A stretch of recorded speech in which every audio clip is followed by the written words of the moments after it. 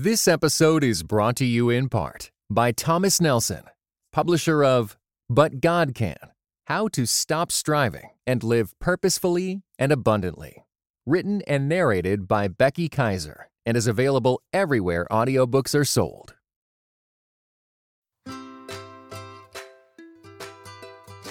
Hey friends, welcome to the Grace Enough podcast. I am your host, Amber Cullum. Each episode, I sit down with a guest to discuss their life journey and how the grace of God has impacted them along the way. After listening to today's episode, I hope you are encouraged that God can use you right now in the midst of your day-to-day life. Yes, it requires daily surrender and trust, but we must remember His grace is enough. When you hear the words sex, God, and church in the same sentence, what thoughts pop in your head? Maybe thoughts that include words like silence, or shame, or judgment. It is often easier to stay silent on topics like sex because many of us have shame and guilt surrounding our own sexual history, or we are afraid of the rejection we will face if we share our struggles. Today I sit with Mo Isom, the author of Sex, Jesus, and the Conversations the Church Forgot, and we talk about just that, how God created sex, how honesty about sexual bondage destroys the enemy's schemes, how the church and its people can shift the narrative of, quote, sex is bad outside of marriage, just don't do it, and the difference between privacy and darkness. Listen to what Mo says about the power of our testimony. The enemy has done an extraordinary job of silencing the church with shame. And we've got to understand that the scripture calls us to a boasting in our weaknesses so we can point to the glory of the cross, that no sin has overtaken us that is uncommon to mankind, that He is the one who meets the Samaritan woman by the well and drums up her sexual sin and offers her living water and calls her redeemed and activates her into evangelism. And many come to believe because the sexually broken woman encountered the grace of a king who says, you are not disqualified. I make all things new. And not only that, I want to use you. And it's like, man, if we can get these truths into our bones, I think we would begin to walk in truth with a boldness, much like Acts 4. The very common Peter and John were common men, but people recognized they had been with Jesus. And so they moved in this boldness, despite whatever our past has held. Friends, I truly believe this conversation will be a tool used to open hearts and minds and mouths to confess sexual bondage and shame, leading to a journey of freedom in Christ and fellowship with Him. And so I ask you to share it and pray that God will use Mo's words, her book, and His holy scripture to set people free all across the world. Good morning, Mo. Thank you so much for taking time this morning to sit down with me for the Grace Enough podcast. Of course, this is a treat. Thank you for having me on. I'm excited. Absolutely. Well, take a moment and introduce yourself, your family, and tell our listeners a little bit about what you do. Sure. So first and foremost, am a wife, smoking hot husband. His name's Jeremiah. We've been married just about almost 5 years, coming up on our anniversary. I'm a mom as well. We've got 3 little kiddos running around who are 3.5, 1.5, and 2 months. So it is chaos in the best kind of way. And then I have a ministry that has just been the greatest privilege to get to carry out for the past, 7 or 8 years. I'm an author, have a couple books in circulation. One is called Wreck My Life, Journeying from Broken to Bold. And the other is called Sex, Jesus, and the Conversations the Church Forgot. And have those books out circulating around, and then am a speaker as well, and travel across the country as well as across the world, sharing the gospel and teaching the word and speaking. And it's just the best kind of chaos, I guess, really is the greatest word. We're just making it work. It's been so unique each season of life. And this one's been really fun because we've gotten to do this all together as a family. And, the books have impacted so many, and to hear from people who have read them and who want this content broken apart and spoken into and taught on is just really confirmation that God's in the middle of all of this. And it's Yeah. our privilege. It's our privilege to get to do what we do. Absolutely. And it's honestly another conversation that I could probably have with you for a whole nother episode, and that decision of your husband coming home and you guys starting to work together. And yeah, that's a whole nother conversation of just making the choice to go, into a team and give up your career or whatever that he was doing. And so we could chat about that, but I do want to chat about your books because they have impacted me and so many of my, listeners, my friends. But I don't want to assume that everybody knows your story, which you did write about in Wreck My Life. And so for those that don't really know your story, will you share a little bit of that with our listeners and tell them how you came to know Jesus? It's long and winding and wonderful. And so I'll kind of, I guess, give the bullet points. I was raised up in the church. I was raised up in a Christian home with great parents who worked really hard to instill in me what it meant to be a woman of God. But I'm in the Bible Belt. I'm Atlanta based, and it's just cultural around here. It's what you do. And for me, as a younger girl, it was just kind of the flow. It was like church on Sunday and a cross on my necklace. And, I could say all the right things. I knew a lot about God. Yep. I didn't know God, though. And there is a big difference. And it wasn't really, things sort of started to heat up and become challenging and cause me to question and explore this whole faith thing in high school, when riding kind of the coattails of my parents' faith had worked for a while, but real pressures started to come. And I struggled a lot with my identity. I was a really competitive soccer player,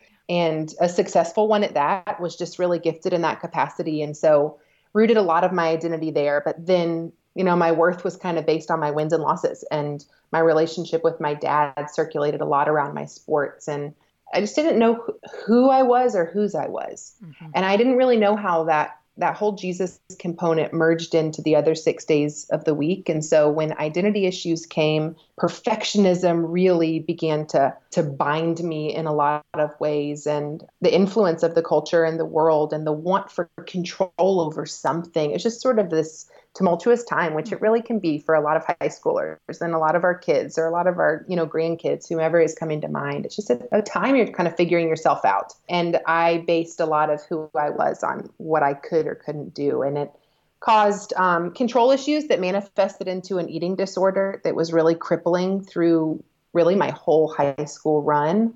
Started as anorexia, developed into bulimia, developed into a combination of the two. I was really, really sick, but really no one knew on the outside. Wow. Was very good at keeping those things hidden and wearing those masks. And now, was that in college too? It was right before I headed off to college. Okay. I had accepted a scholarship to Louisiana State University. Go Tigers, LSU. Wildcats. I'm an SEC girl too. Sorry. You know what? That's fine. We beat you guys every time. I'm not too worried about it. I always have to go back to basketball. I'm like, well, you did in soccer. Okay. Yeah. At least I have something to cling to, right? I'll take the cake on that one. We won't talk football, but basketball. I know, right? It's nice when your school is really good at least something, because you can always say, but we kick your tail in this. Well, we kick you, whatever. Anyway, sorry, that's a side note. You guys are excellent at basketball. I will give you that. It was when I accepted the scholarship to play at LSU. Really, I was very sick. I was very worn down. It'd been 4 years of abusing my body, confused about who I was. And I came across this piece of scripture. I couldn't have told you when or how or the context or what anything around it was saying. I was not that biblically literate at the time, but somehow this is the beautiful way that God finds us. In the simplest ways at times, I stumbled across a piece of scripture that simply said, "Come to me, all who are weary and burdened, and I'll give you rest."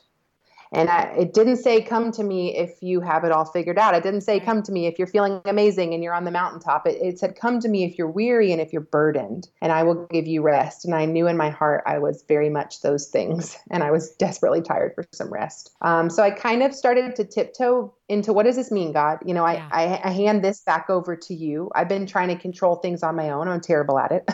And so what does it look like to come to you in this transition? Yeah, I'm about to head 8 hours away from home, and I'm not doing okay. And so what does it look like? And he just invited me so kindly back into this deeper layer of exploration of who he was outside of knocking things off a checklist, but to really explore him in my need. And so I kind of took these baby steps of faith and said, okay, where do I begin then? And the invitation from him was just begin to give me the glory. You've lived so focused on self. Like I always relate it to like this helmet of mirrors, like my wants, my needs, my insecurities, my thoughts. It's all you see. It's just bouncing right back at you when we wear this kind of like helmet of mirrors. And he was like, just focus on me, give me the glory. Look at the things that I am doing. And we'll go from there. And so it was a shift where I started to give God the glory and see him in the big and small. And the ways that he honored and blessed that were just tremendous. I mean, this amazing freshman year, especially athletically, on the mountaintop, exploring God's, figuring out more about him, seeing his goodness, his kindness, and really seeing a lot of tangible blessing and kind of liking it. It's interesting. I went from like this incomplete perspective of God to God in a box, like for Sunday, to still this incomplete perspective of God of, oh, I give you the glory and you give me the blessing. Right. Is great. I mean, it was like, oh, is this it? Because I love this. Yeah. And it was a special year that ended on a lot of highs and then came to absolutely crashing low. I went home after freshman year of winter break. And during that time home, my dad put a gun to his heart and pulled the trigger. And suicide suddenly just interrupted my story. And this, especially in the spiritual side, this faith walk layer, suddenly this God I had been following and tiptoeing with and figuring out and seeing all the goodness of, I felt like was a farce or had abandoned me or was not as good as I thought he was. Or suddenly when things didn't feel so good and the circumstances didn't look so good in life, I just took off running. Yeah. And I ran into depression, into anxiety, into promiscuity, into any sin-sized piece I could find to fill the God-sized hole in my heart. I had stared at my dad's body on a morgue table at 19 years old. And it's just amazing. There's so much adversity we can kind of handle when we're actually rooted in the sand. I mean, just by our own strength, by our own power, kind of a degree of adversity, we can kind of navigate through. The eating disorder was tough, but like kind of held my ground and, came back and God was strengthening me. But it's like, there's some we can kind of balance. But there's John 16:33 says, in this world, you will face trouble. And take heart and have courage because I've overcome the world. So there's actually a guarantee in scripture. There's hardship that's going to come. And it's like, we can kind of wrap our heads around that until the hardship literally knocks the knees out from under us. And we are face down and crippled and completely lost. And it's like it tips the scales too far, too much. And we go from praising God, hoping in God, trusting in God, to suddenly something real just happened. And it's like our flesh goes from praising in God, but if we're still on that sand, not on the rock of who he really is and who we are, we go quickly to blaming God. God, you're not good. You're not kind. You're not enough. You're not all these things I thought you were. Maybe I was all wrong. And it's like, that was the blow that came and kind of knocked things out from under me and really sent me down a pretty dark path. But what's amazing, people listening are like, dear Lord, this is not a great episode. No, but I'll point out with that really quickly too, is something that I have not faced near that type of battle, but that idea that even people who are really strong Christians can face that and struggle. And that's where I always encourage people, that's where that Sunday faith does fall apart, because not knowing like the depth of God's word on your own, when you are faced with a true struggle, like you said, I mean, the death of a parent, the way you can battle through that changes because you don't have like the whole thread of the story through God's word to say, okay, I'm struggling, I'm desperate, I'm depressed, but there is hope. And this is where I know there is hope. I don't know if that makes sense, but I mean, I think No, it makes perfect sense. Yeah, the depth of scripture, like knowing it more than just the one-liners, more than just the general stories you hear on Sunday, is not going to provide that foundation for you. And I think that's a lie our culture can sometimes tell us. Yeah, it's like get in the Bible app for 10 minutes in the morning and that's enough. And that's actually never going to be enough. It's like it's the difference, like we said at the beginning, of knowing a lot about God versus knowing God. Mm-hmm. And when we know the voice of the Good Shepherd, when we know the intimacy with the Father, that no matter what is falling apart around me, you are the rock of my salvation. I'm not standing on the sand of what I've kind of perceived or assumed or see on Instagram or like on Twitter. And I've roughly framed an idea of God. No, when we know God, when we hunger and thirst for his word, when we know the character and nature and complexity of who he reveals himself to be to us, there is a vast difference in how we handle the hardships. There is a divine hope in the valley. It's like the valley doesn't become our tomb anymore. There's still valleys, but there's a divine hope in the midst of them.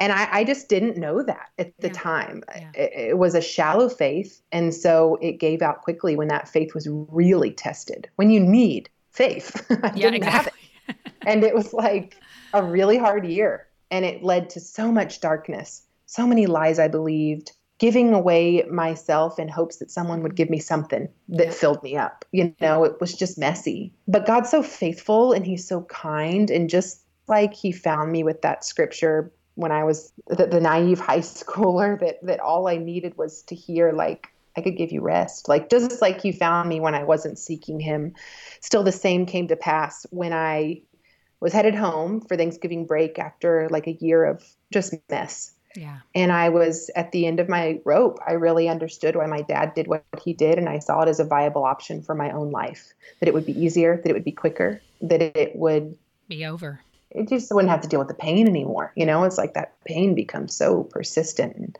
sufferable if we don't have the hope of something greater. And I was at my most broken point where I really was like, God, if you are who I hear you are, everyone says you're the healer and the redeemer and it's so amazing. I don't feel it. Right. All the churchy words, but I'm like a real human, really not feeling that and not knowing that to be true. And it was this desperate cry out of like, if you are something that should matter in my life or anything really, if you're even real, you have to do something. You have to do something here because I'm at the end of the line and you've got to reveal yourself to me. And disclaimer, super dangerous prayer to pray because he's more than willing. He's ready to respond and he will wreck your life to save your life and save your eternal story. And that was very tangible and real for me. I'm headed down the interstate in my most broken state, and he very much wrecked through my life. I lost control of my vehicle alone on the interstate. I'm in the center median. I'd been zoned out, just hurting, broken. Suddenly I'm like snapping back to it. My wheel is in the dirt and I pull my car back onto the interstate, or tried to. I shoot straight across. It flips multiple times. And I ended up upside down in a ravine, very physically broken, neck, ribs, lungs, jaw, brain. It was a lot going on. But it was hanging upside down in that vehicle that I get goosebumps every time I talk about it. The presence and the power of the Holy Spirit entered into that wreckage so mightily. It was almost physically crushing. Wow. It was overwhelming that the cry of my heart had been, God, if you're so real, do something. And he was like, then buckle up, literally, because I will use anything and everything to disrupt your lost journey and point you back home and lead you back home and intersect your heart and your life. And it was hanging upside down in that Jeep that the Holy Spirit just entered in and overwhelmed me. And what I felt and what opened my eyes and pulled away the scales, it was like Paul on the road to Damascus, was this intersection and this voice saying, be still and know that I am God. Psalm 46:10. In this world you will face trouble, but take heart, I have overcome the world. You rejoice in your suffering because suffering produces perseverance. Perseverance produces character. Character produces hope. It was just this colossal download of all these things I didn't know. I didn't know the scripture reference. I didn't know much of these things, but it was this download of the reality of the gospel to my heart. Wow. Of would you be still and know that I see you, I know you, I love you. Nothing is outside of my reach. Nothing is too broken to be mended, but you must choose if you're going to continue to allow the haphazard winds of life to hopefully blow your broken pieces together into something you can salvage? Or will you trust me to rebuild you into a new creation? Because I took the cross not just for your sins. I took the cross because of your sins. There was a shift there that happened with me where the gospel became very personal to me. Yeah. Of it wasn't just this vague, broad thing, but Jesus had to take the cross because of my sin and my rebellion. And there's a personalization of the fact that he hung on that cross and he stayed when he didn't have to. Right. And I'm like, me, the girl racking up my number at LSU, like physically, the girl who's depressed, anxious, broken in pain, you stayed on that cross. Offer me this grace. Like, me? And he was like, of course you, because I love you. And it just changed everything. That was I said I'd give the bullet points answer, and then I get really excited. I know, but now I'm so into it. I'm like, I don't even know if I can go into the whole thing we actually are here to talk about. Sorry about that. Yeah, but I mean, you're preaching the gospel in a sense of like, God is not this far off person that nobody can relate to. I mean, Jesus is a man who walked the earth and actually has experienced every pain, every temptation. And it's so hard to imagine that because we didn't walk like in his shoes at that moment. But even just someone I was talking to, interviewing last week, was saying she struggles with anxiety. And she had said, Jesus knew it. He was so fearful of dying that he actually sweated blood and crying out to his Father saying, I don't want to do this. Take it from me. I mean, like, so we don't understand sometimes just the gravity of how much he loves us. Yeah. And what he took for us, it's profound to me because I challenged even people I have this little email that I'll send out to people. And I was meditating on these words just yesterday, talking about this beautiful invitation. If we remember that day we first came to believe, when it was all about him, when he intersected my life, it was purely Jesus. It had nothing to do with Mo anymore. In fact, Mo was the messiest mess in that whole recipe. It was all about him, his grace, his immeasurable mercy, his love, his power. And yet somehow then we start walking that out, and it slowly becomes back to like being about us. Yeah. And I'm like, wait, can we come back and remember that moment of amazing grace that we were willing to stand there and say, your love for me is so incomprehensible. Right. God, whatever you have for my life, whatever you call me to, whatever it looks like, I am yours. You are mine and I am yours. And it's like, we're all in. And that's the beauty, is like, we find life when we realize like, it's time to die to self. It's time to put myself to death and rise with Christ. Like, it's time to take my cross and bear it and follow you all the days of my life. And it was so readily left my lips, like in that moment that we first came to believe. And I never want to forget that, because that is ultimately the call, that his grace would intersect us, that it would breathe us back to life, and that we would say then every day forward, God, your will be done. Yeah. That we would be biblically literate to know what that looks like. Yes.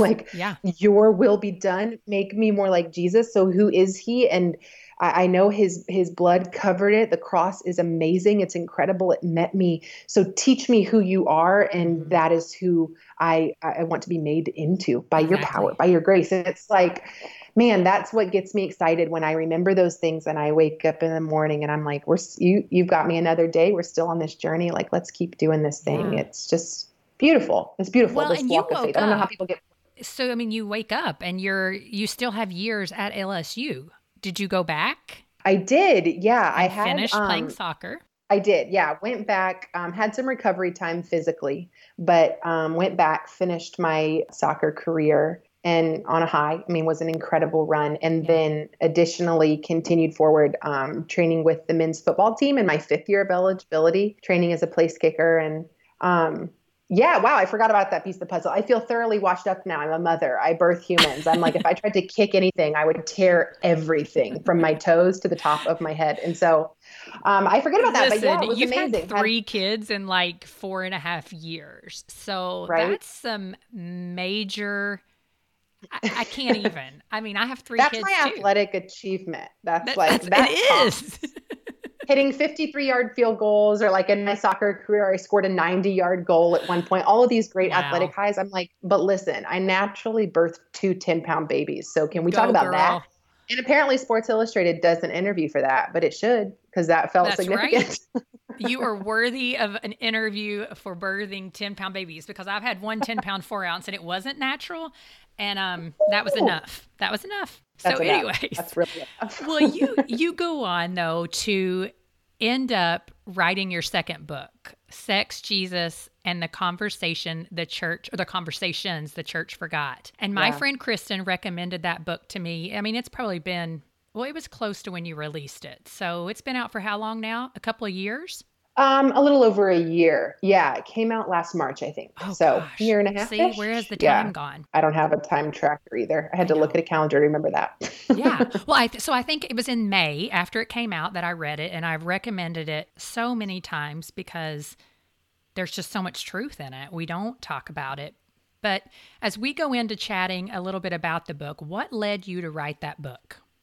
It weaves in with everything we've been talking about before. When I sat down to write my first book, Wreck My Life, it was recapping much of what I just shared. It was really unpacking my testimony of coming to faith and the radical shift that happened when I came to faith and what life looked like from that point forward in light of Christ. And so as I was writing that book, I'm like, moving through all the parts of my story, and I realized there is a sexual narrative that is paralleled to this whole testimony that knew a lot of brokenness, a lot of confusion, a lot of pain. And then at that moment of Jesus' intersection in my life, everything shifted and changed. And there was a journey that even followed that. So what does that look like in sexuality, like in who I am as a human in this capacity? What did that look like moving forward with Jesus now in the equation? And it wasn't perfect. It wasn't like pretty or easy. It was a learning curve of how do I surrender this to the way that would honor God, that Christ would have my life redeemed in this capacity. And so I'm like writing Wreck My Life. And I'm like, there's no way I can condense all of this into a chapter. Like this is deep. This is a lot we need to unpack together as a church, as a body. And there's a lot of things here. And so I knew from then that was going to be really the content of another whole book. Okay. And I was literally in my kitchen one morning when God just he hard drive downloads stuff into me. That's kind of the theme of how he works. He'll just avalanche me with a revelation, and then I have to process run for the and next write 3 it years. down really quickly. Yeah, literally, I'm in my kitchen and I had to sprint to my baker's rack where my notepad was and wrote down. He just gave me boom, Sex, Jesus, the Conversations the Church Forgot. Every element, every topic he wanted me to speak into. He broke apart my sexual narrative, which really is hard. We would really not rather wrestle with that. But it just poured out. And I was like, God, this is so scary. Can we talk about maybe a different book, Lord? Can we rewind and you sort of give me something different? Because when we really start to break this down to the nitty gritty and the things that I struggled with and the things that many are struggling with, and this is going to be hard. This is scary because people don't talk about it for a reason. It's heavy. It's different. The sexual layer of our lives and our story carries this extra weight, it feels often, of shame. Yeah. And so it was a little bit of a wrestling match with Jesus when push came to shove and I had to start putting words to paper. But the profound move of the Spirit as I wrote that book and the profound ways God has used that to reach and speak into so many people's lives just leaves me floored. I'm so grateful for his call to obedience in that capacity because these are conversations we've been needing to have. And it felt terrifying, and now it feels so victorious to kind of be on the front lines of that and say, okay, if no one else is going to say it, I'll say it. Let's just say the thing. Let's just, put it out there. And it does. It covers a lot of different layers and pieces and topics. And I wove really my story and my testimony through that because Scripture says sin is defeated by the blood of the Lamb and the word of our testimonies. So I think people seeing they're not alone in something Mm-hmm. and hearing the radical truth of God Mm-hmm. all over it has been really neat to see the Yeah. wave it's kind of created. Well, and what I think about when I was actually reading your book, because one of my favorite books is Screw Tape Letters by C.S. Lewis. And, Yes. I'm sitting there reading your book and I'm thinking, that's right. Right now, Wormwood, like you are being defeated in a way because you can see this narrative. It's one of my favorite books because it transcends time. No matter Yeah. who you are, where you live, what time, like Screw Tape Letters is just talking about how we're tempted. And the temptations are the Yeah. same. They just come in they just are spoken a little bit differently depending upon where we live. Mm-hmm. And so as I'm reading the book you wrote, I'm like, yes, this is the thing. She is overcoming the gates of hell right now because she's no longer saying, I'm not going to talk about this. And it Right. is something in our culture that is just not culture. Our culture talks about it all the time, but it's lies. Yeah. Yeah. Christian culture. Often we just stray away from it because we think we're going to make mistakes or I don't know. It's the weirdest thing. But why should Christians talk about this? Why should we talk about sex? It's absolutely imperative because God talks about sex a lot. Yes. A lot. To talk more about sex is to look more like the one who created it. God created it with purpose and with power. It's God's invention. Radical. I know some people are listening like, no, sex and God are very different. They're not. God created sex. It was a gift given to us by him with parameters, with boundaries around it. It's an act of worship. In the right context, it's actually a weapon against the enemy. In the right context, it is a profoundly God-breathed gift and act. And yet, we're in a time where the enemy has stolen it, twisted it, cheapened it, perverted it, robbed it of the sanctity that it is to be married to. And we are suffering as a result. Mm-hmm. We're really suffering as a result of the culture drowning us in perversion. Yep. And the body of Christ not knowing how to navigate the conversation in truth. Mm-hmm. And it's like, it's our responsibility. It's our responsibility as the body of believers to seek truth on these matters, to know them, to walk in them, and to reach to those who are hurting and drowning and broken and defeated by a world that's screaming a very different narrative, yet also screaming #MeToo. It's like the world that's like, there's no absolute truth. Whatever you feel, whatever you want, however, whenever, test drive the car before you buy it, navigate your own body. It's your freedom. It's your wants. It's that same world propagating this message that then is like, wow, I'm really wounded. Me too. #MeToo. And there was many, culturally and within the church that resonated with because they're like, we're really broken. And we're really suffering and we're really confused. And I'm like, man, we have such a responsibility right now to rise up, to know truth for ourselves, to seek healing where we need it so we can be on the front lines reaching those who need to know there's restoration here, there's healing here, there's hope here, there's purpose here, there is absolute design and truth here. And there's an answer here that you've been seeking and you can't seem to find. And his name is Jesus. Yeah. And I think a lot of the times the church is silent about it because we don't know the truth for ourselves. Yeah. Or we're ashamed because we've been in sin as well. Yeah. Honestly, we feel disqualified. The enemy has done an extraordinary job of silencing the church with shame. Mm-hmm. And we've got to understand that the scripture calls us to a boasting in our weaknesses so we can point to the glory of the cross, that no sin has overtaken us that is uncommon to mankind, that he is the one who meets the Samaritan woman by the well and drums up her sexual sin and offers her living water and calls her redeemed and activates her into evangelism. And many come to believe because the sexually broken woman encountered the grace of a king who says, you are not disqualified. I make all things new. And not only that, I want to use you. Mm-hmm.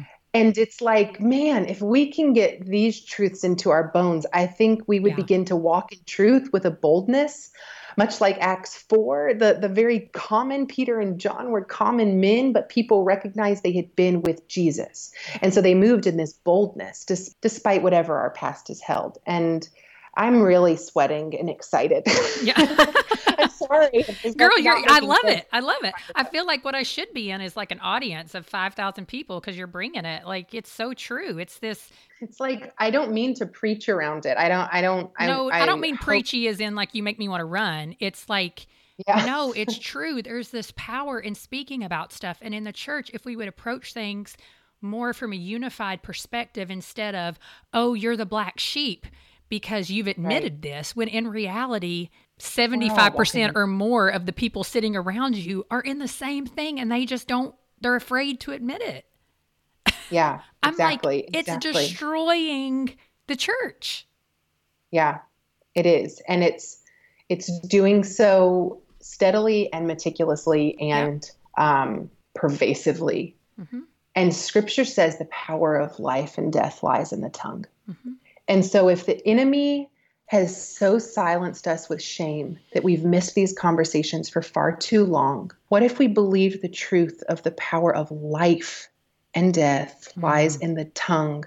That means if I can find the courage to speak these things, to bring them before the Lord, but also bring them to accountability, to community, to say, hey, I'm actually walking through this too. I'm a woman and I'm struggling with porn. Yeah. I'm a woman and I feel 10 million miles apart from my husband when we lay side by side because there's a fracture here in our marriage. I'm a young woman trying to move through this college scene and the temptation is crushing me. I am a person who loves Jesus with all of my heart and wants to walk in obedience with him. But I have some strongholds here from pain in my past and sexual pain that was inflicted on me. And I just can't seem to forgive. Like, I'm carrying these things. I am the mother out of wedlock. I am the one who had the abortion. I am the one who's known this sexual pain and hurt. And dadgummit, if I am not going to be imprisoned by silence and shame any longer, but I believe there's life in the tongue. There's power of life in the tongue. So I am going to not only bring these things before the Father, but I'm going to bring life with my voice in confessing these things and sharing these things and allowing the body of Christ to be what is intended to be, a body that bears one another's burdens and walks in humility, walks in unity, walks on this journey together. Right. Oh, if we would speak it, I challenge anyone listening, find someone you trust and love and simply speak, share what has been going on and feel the weight that lifts off your shoulders. And it will empower you to take that next step, to share a little more and a little more. And it's true that his yoke is easy. His burden is light. Life lies in the power of the tongue. When we give voice to it, it's like we 1-2 punch the enemy whose greatest tactic was keeping us silent. Well, and I love that you say that because I was talking to a friend yesterday whose marriage, they're working so hard through some things because of years and years of pornography addiction. Yeah. And so many times it's been, read your Bible more and pray. And it's become so frustrating because it hasn't worked. And the narrative there was, if you just do these things, all of it'll go away. But what has started to bring actual healing has been going through an intensive process with other people who have walked the path before and are now in a place of health and who are speaking life into them and saying, I understand what you have been through. I know what you're going through, but I'm telling you, like, Jesus can overcome, but we've got to identify a lot of the truths and the lies that you've been believing since you were a child. Yes. So there, that coming together with a group of people or one other person, like you said, to walk through it, accountability, mentorship is vital in addition to knowing the truth of God. Like, you really have to have all of it. It's really, it's not an either or, it's a both and. Yes. Because when we function in the either or, we're holding ourselves up and hoping in our own ability that obviously the Holy Spirit is able to do anything, Absolutely. but we're really hoping in our own ability. I don't have to share this with anybody else. God, just fix it in me. So that's the either or of just pride. Sitting in the Word. It's pride. It's really pride.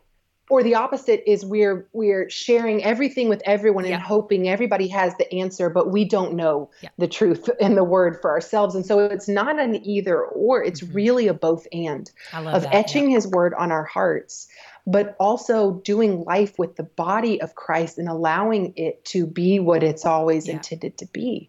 And it's amazing. I hear from so many people. I get the DMs or the emails or, the whispers after a conference of like people sharing their deepest, darkest, hardest thing. And I'm like, I wish I could show everyone this email and let you see that I've received 40 other emails that look exactly the same. That I've heard from you are not alone. 100 other women who are walking through the exact same thing. You're whispering this because you feel like you're the only one who's dealt with X, Y, or Z. But there are countless around you who are really walking the very same things. And it is, I wouldn't out somebody's email, just for the record. Right. I carry those things in confidence and hope, but I would just encourage anyone listening to understand you're not the outlier. Yeah. I sit there in my book and literally share about addiction to pornography, about being involved in an adulterous relationship unknowingly in college, about masturbation, about the struggles with so many different things, about promiscuity. And shout out to anyone listening who's like, well, that doesn't apply to me because I'm still a virgin. Well, that was my narrative too. And yet I was pushing every envelope possible, still waving this prideful banner of virginity, yet very much not understanding purity and very promiscuous to the point that I thought was permissible. And it's like, man, I wish we would walk in the courage of handing those things over to Jesus freely and walking with the body together, because we would begin to understand that truly there is community and healing and accountability and power and freedom found in the body of Christ doing this thing together. And it's just important. And speaking of, anybody who listens to my podcast knows I love to share quotes from books that I love. And, since I'd already told you, I've literally underlined and recommended your book so many times. And so we're talking about this whole, using virginity as a banner. And that's one of the quotes that I want people who haven't read it to hear and us to discuss just a little bit. But you write, God doesn't want our self-reliant promise of virginity. He wants your whole heart, with abstinence being a willing byproduct of your love for His instruction and your faithfulness to abide. But in our self-serving sin, we respond, how about instead of my whole heart, I just give you some semi-good behavior? What is the danger of Christians, of us, of the church, simply promoting this idea that remaining a virgin is the highest quality or an achievement to put on your crown? Yeah. I think what's dangerous here, first, I want to say it's good. Yes. It's good that we're talking about abstinence, that we're talking about virginity. It's important. It is good. It is beautiful. It is pure. It is right in so many ways. But when the conversation starts there and ends there and sits there, and that's the stamp, the seal, the marker, you've ended the conversation for a startling number of people that's not something they can claim. Yeah. And you've limited the conversation for a startling number of people who can claim that and think that that's the end all be all. The reality is that simply speaking of virginity, and striving solely for virginity, and I'm speaking from experience here, it's a works-based answer to a life surrender question. You see, far more often than virginity is mentioned, God speaks of purity, that He would call us to purity, to be carriers of His Spirit, of His light, that are pure in thought, pure in actions, pure in words, that we would set our eyes on the purity of Christ, the purity of the cross, and that we would surrender our whole lives to Him, to walk in purity, that he wants our whole hearts. Yeah.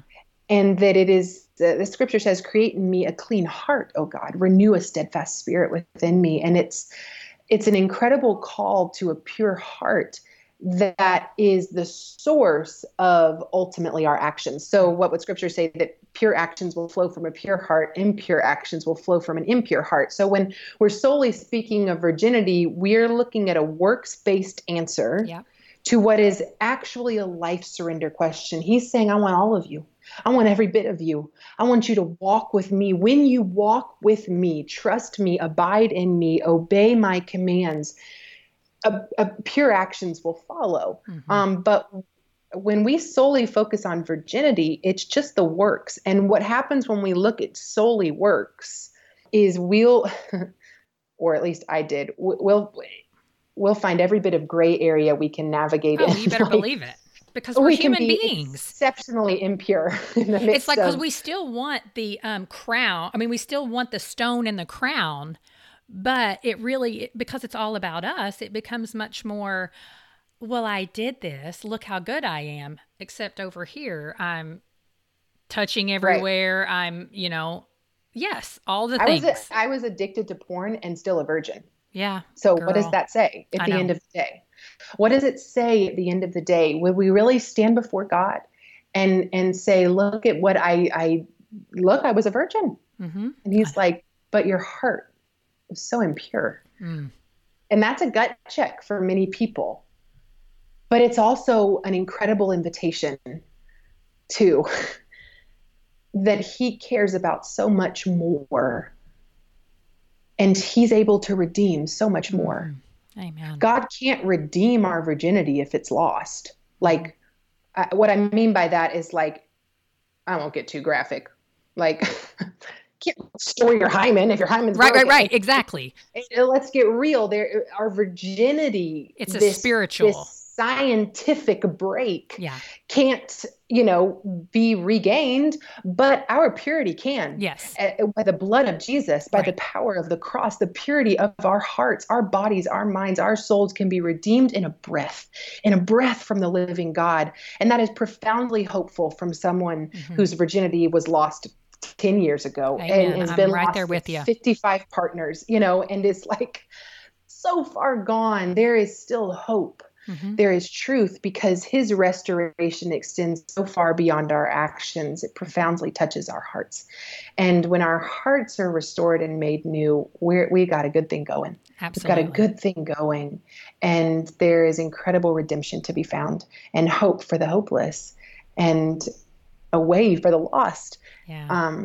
And I just love it. I love it because it's for the Samaritan woman at the well just as much as it's for the virgin. Yeah.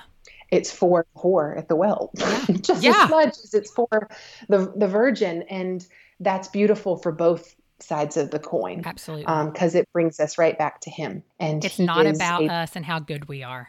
I mean, it's valuable, but again, you make choices in order to glorify the Lord, not in order to build up self. And that is something in our culture and maybe it's every culture, I don't know, but and you're a fan and a friend of Jeff Bethke and Alyssa, but he talks so much about that.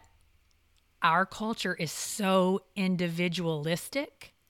Yeah. Yes. And on every level. And again, that's an episode for a different day that we could talk about for a full hour. And how that with sexuality, oh my, I mean, it even racks it up for the Christian, because like we said, if we just remain a virgin, we're all good. Well, that just, all it does is put it in a me mindset. Instead of a we're here to glorify God mindset. That's the purpose of it.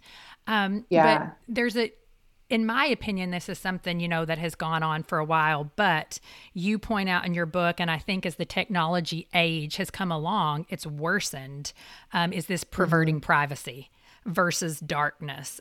You write about it and you say in chapter 6, it's dangerous really how appealing the darkness is. It disguises itself as privacy because that feels warranted and deserved to us. But in truth, darkness is a place beyond privacy. It's the very place we pervert the innocent right to privacy and twist it in order to serve the sin in us. It is our hiding place, a place where we unhinge moral absolutes and declare a right to secrecy, selective omission, and relativism as we write our own rules. The darkness only acts to serve us, our wants, our comfort, our egos, and the sin within us. Yeah. Let's just talk about that a little bit. What's the dangers of the darkness versus that true privacy? I think the first danger is those who aren't even realizing that they've moved into just truly dark space. And so Scripture says the eye is the lamp into the body, and what it goes on to say is how deep I'm sorry, I don't have the actual Scripture quote right in front of me, but what it goes on to say is like how deep the darkness truly is when we don't even realize like that there's darkness in the eye. And so I think what is dangerous here is that many people, we've become so individualistic. We've become so self-focused, forgetting the glory of God and focusing so solely on self that we don't even realize how deep we are living, walking, functioning in dark, dark places. And I talk a lot about the darkness when it comes to porn, when it comes to, like, I think I wrote that portion in the part of my book that was talking about adultery, about being involved with a married man. And it was like, whoa, this is too far. This is too much. This is too big, too messy. And so this I'll keep in. Like, I'm not saying anything about any of this. And it's like, we've taken what is pure and entitled in some capacities of a sense of privacy and modesty and the ability to sort of keep things important in for ourselves. And we've twisted that to justify really anything and everything we want to keep reserved for self. And so that is our struggle with pornography. That's our wants and our desire for pleasure and satisfaction in a moment. We can get it behind a computer screen or behind our phone. And we can serve the wants in us, the sin in us, at no mindfulness of the expense to others. And this is a dark place. This is the, living in sin and doing different things and walking in that and not feeling the need to tell anyone else because this was our private thing, right? Like, this is just me and the guy I'm with, and we can do what we want and no one needs to see or know. And that's our privacy, right? Well, that's a dark place. We've robbed and perverted privacy to really just justify hiding anything that we want to hide because we don't want people to see it. Because we think we have a right to do what we want to do all the time. Exactly. That darkness will literally cripple and blind and consume us if we're not careful. And that whole idea that we live in an individualistic society allows people to believe that it is only going to affect you. And let me tell you, it does not only affect you. It's going to affect your eventual spouse. It's affecting who you're dating right now. Because if we're talking about pornography, when you're looking at that, that is dehumanizing another person. I know it doesn't feel like it is, but it is. Honestly, you're dehumanizing even yourself because you're living a false reality. It's not real life. And so it's not all about you, because everything that comes after you is going to be affected by what you're doing in the dark unless you find freedom in Christ. Exactly, because what you're doing in the dark is ultimately affecting, like what we talked about before, your heart. It's letting darkness seep into the purity of a heart. Looking at porn in the privacy of your own room may feel harmless, and a lot of Christians justify it as like, I'm not doing anything with anybody else, I'm not hurting anyone. But you are, because you are profoundly affecting your own heart that, like you said, will later affect, whether you realize it or not, your perception of your spouse, your relationship with your significant other, whatever it may be. But you're also, you're fueling an industry that is massively hurting others. Porn is $1 billion industry because of demand. The supply is met Yep. is there to meet the demand. And in one calendar year, in 2016 alone, I believe it was, we as a people consumed 4.6 billion hours of pornography. This is on one website.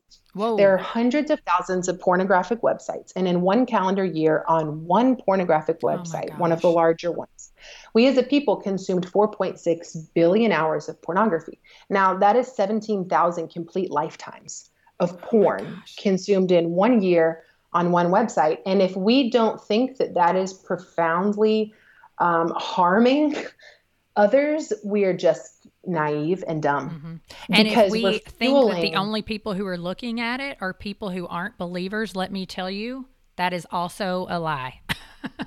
Massively. The average age of exposure to porn right now is 9 years old. Yep. That's the average age.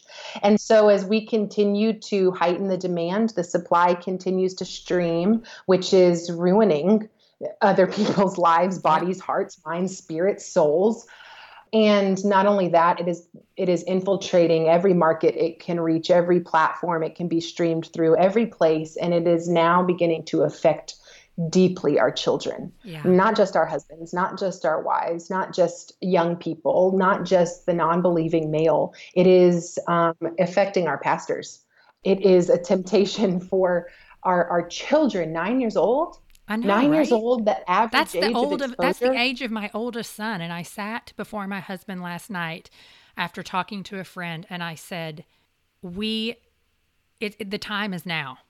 The time is now for us to not act like this does not exist, to not, I'm not going to walk around my child acting like if I put him in this little bubble, he's still not going to be exposed to it, because that's not the truth either. I mean, they can simply open up their iPads now and an accident can happen. Yes, you've got to put parameters in place to protect them, but we have conversations with our son, things like, once you see certain things, you cannot unsee them. That's why we ask you not to do X, Y, and Z, and then put that in a biblical perspective. We've talked to him so much about purity and what sex is and why that's important. And some people have said to us, whoa, you started that at age 8. And I'm like, guys.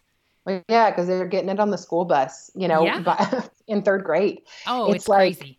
It's crazy. And the reality is that, sheltering is not the solution. Nope.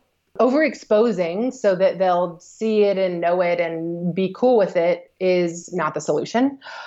Speaking to the depths of their hearts and teaching the heart of man, the brokenness here, the sin here, the reality that this is not just something you can privately do in the darkness and you're not hurting anyone, but the reality at the heart of what's happening here. That's what we must equip young people with, because they are going to go out in the world and be exposed to it. And will our children have a heart convicted to say, wait a second, this isn't right. This isn't good. Even without mom and dad around to hover over and to pull something out of my hand. Do our children, are they equipped at the heart level to understand this is an image-bearing creation of God that we're looking at on this screen? And this isn't right and this isn't good. And I'm going to choose to look away from this, to turn away from this. And I'm going to choose to call you guys up to more than this. This is where things come out of the perverted darkness into the light. And we begin to see light shined in areas when the heart is deeply reached, and we can walk in spirit and in truth. And I know I probably sound like I'm bouncing around to 5 different topics and all of this, but the reality is that it all very much bleeds together. It all bleeds together, and it roots right back down to the root of the heart. And when we begin to understand what God desires and cares for and came to redeem is the heart, then our actions will look different. Then our need to serve ourselves will look different. Then what we do in the private places, the dark places, will look different, because we'll know that we're not actually alone whatsoever in those places, that there is a very real God who sees and is with us and is aware and is either honored or dishonored in those places. Those things will change when we see people hurting, our heart will compel us to care and to reach out with sympathy, not with judgment. When we see people who are in perversion and who are in brokenness, if our heart is affected, it will care to reach out and speak truth, to call people up. When we are activated and awakened at the heart level as a body of believers, I believe we will see revival in this sexual area, but we can no longer justify or dismiss or try to keep things in the darkness or act like it's not a thing or not facilitate the conversation or keep our own broken testimonies hidden because of shame. We must begin to bring these things to light, because light will always drive out darkness. Mm-hmm. When we bring these things to Jesus, when we bring these things to one another, when we begin to bring these things up and point to truth of what God has to say about it and who he is in light of it, we will see healing and we will see hope and we will see revival in this area. But it takes a lot of courage and it takes a lot of humility. Yeah, absolutely. Well, tell us something. What is some encouragement? Let's say there's a single man, a single woman listening who is trying to save themselves for marriage. What encouragement do you have for them? That you are incredible. First off, I would say to even have heart that desires that in a culture that screams as loud as it can, everything opposite from that message, I would say incredible. I would encourage the person who is seeking to do that and is walking in that. I would encourage you to continue pressing forward, to run the race set before you, to walk in spirit and in truth, to continue to lean on and depend on the power of the Holy Spirit to empower you to walk in purity in that capacity. I would also say to the person who desires to do that, but their backstory looks very different, incredible. Keep walking forward. Your past does not define you. Your shame doesn't get to stamp the end result of your story. Your brokenness doesn't get to write what this day forward looks like. Scripture says his mercies are new every morning. And so incredible that any of us, no matter our backstory or our present state, can rise into new, fresh mercies and say, God, create in me a clean heart. Renew a steadfast spirit within me. Give me the power to walk in your purity. Give me the power to open my mouth and find accountability. Give me the power to convict me, God, of the things I'm doing in the darkness, and give me the power to bring them to light. I think if all of us can walk day in and day out, seeking his power to do these things, to walk in purity, coming into community, writing his truth on our heart, that it was the woman who was caught red-handed in adultery, that he intersected, and stones that would be cast to break her skin and bones fell around her and instead broke off the shame and the pain that she felt. If Jesus can do that for the adulteress to be stoned, then he can so certainly meet you with the same degree of grace. And if we can remember his instruction to that woman in light of his grace, that he said, now go and sin no more. My mercies are new every morning. Yes, my grace is sufficient. Yes. Now obey my commands. The word says those who love me will obey my commands. Go and sin no more. Then in this moment, we can know redemption. And for the days to come, we can walk in obedience, in faith, in purity and hope. We can change the decisions we're making. I would speak over this person. I'm sorry, I get real fired up. And so don't apologize. I know the Spirit would have someone listening here that right now, by the power of God Almighty, you have the ability to step out of the relationship that you're in, that you've justified the sexual brokenness in it for far too long because you think that shows him or her your love. But you have the power to realize that the state of your heart and your soul is more important than the state of your relationship status. Dating this person, you have the power by the power of the Holy Spirit to step out of this relationship. You have the power to close the computer screen for the person who is struggling with pornography and the grips of it. You have the power, the supernatural power, to close the screen and to allow him to work in your heart. And I want to speak to the person. I just am feeling waves from the Holy Spirit of many he desires to minister to. Right now, his mercies are new. And you have the power tomorrow to step out of the friend group that you have been in and trying to please and satisfy. You just have the power in the name of Jesus to step away from any and all of the areas that are challenging and tempting you and escorting you right back into the places that your heart deeply belongs to be free of. By the power of the Holy Spirit, you're able, because he is able.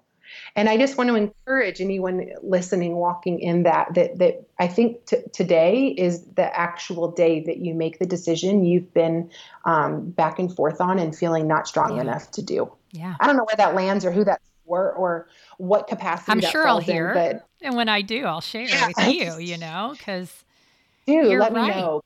I think we just need to remember and know that, like, you're not married to that. You're not married for the long haul to the story your sin is written up until this point. You are married to his grace and his mercy from this point, this day, this moment forward, to walk a new direction towards him. And so I hope that encourages somebody. Absolutely. Well, before we close out, tell our listeners, because now your book has an 8-part curriculum that goes along with it. It does. Yay. Yeah. And so what can someone expect if they go? It's on your website, right? So that's moisom.com. Yeah, this was so beautiful. We, when Sex, Jesus, and the Conversations the Church Forgot released, we listened. We just started listening to people for like a year.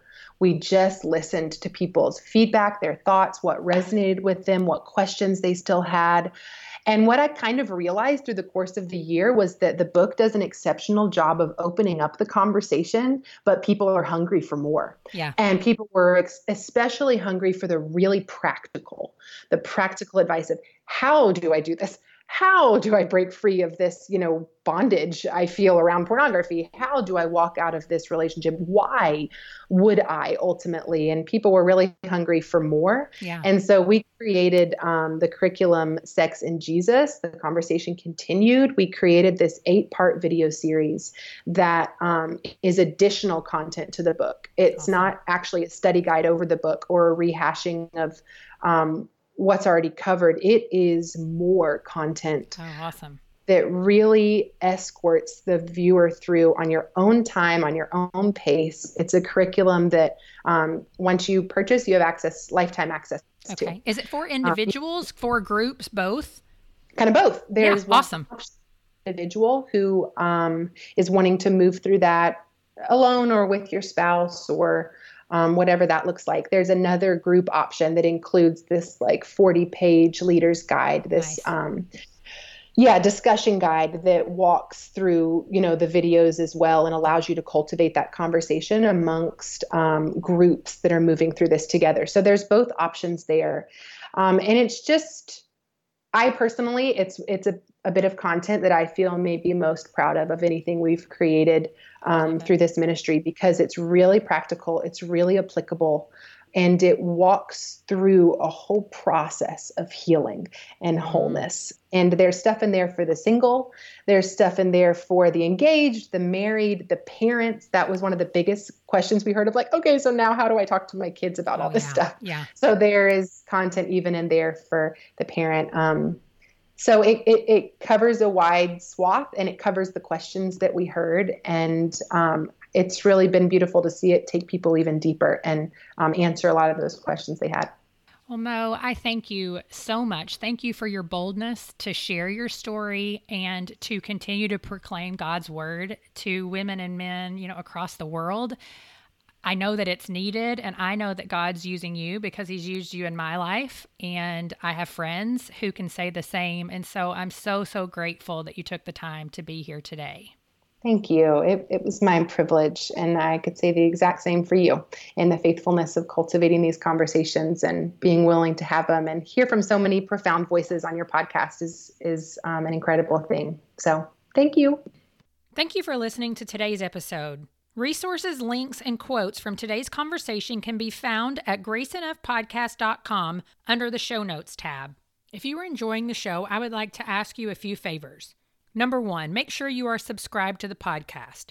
You can head over to Apple Podcasts, Stitcher, Spotify, Google Play, and iHeartRadio. Clicking that subscribe button helps to make sure you never miss a new episode of the podcast.